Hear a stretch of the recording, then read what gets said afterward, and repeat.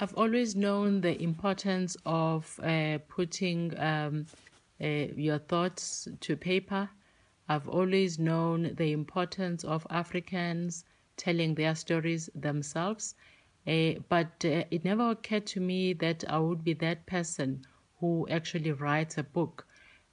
But how it's impacted me is just the realization of how your knowledge, when it's passed through a book, actually transcends generations. But not only that, it transcends geographies.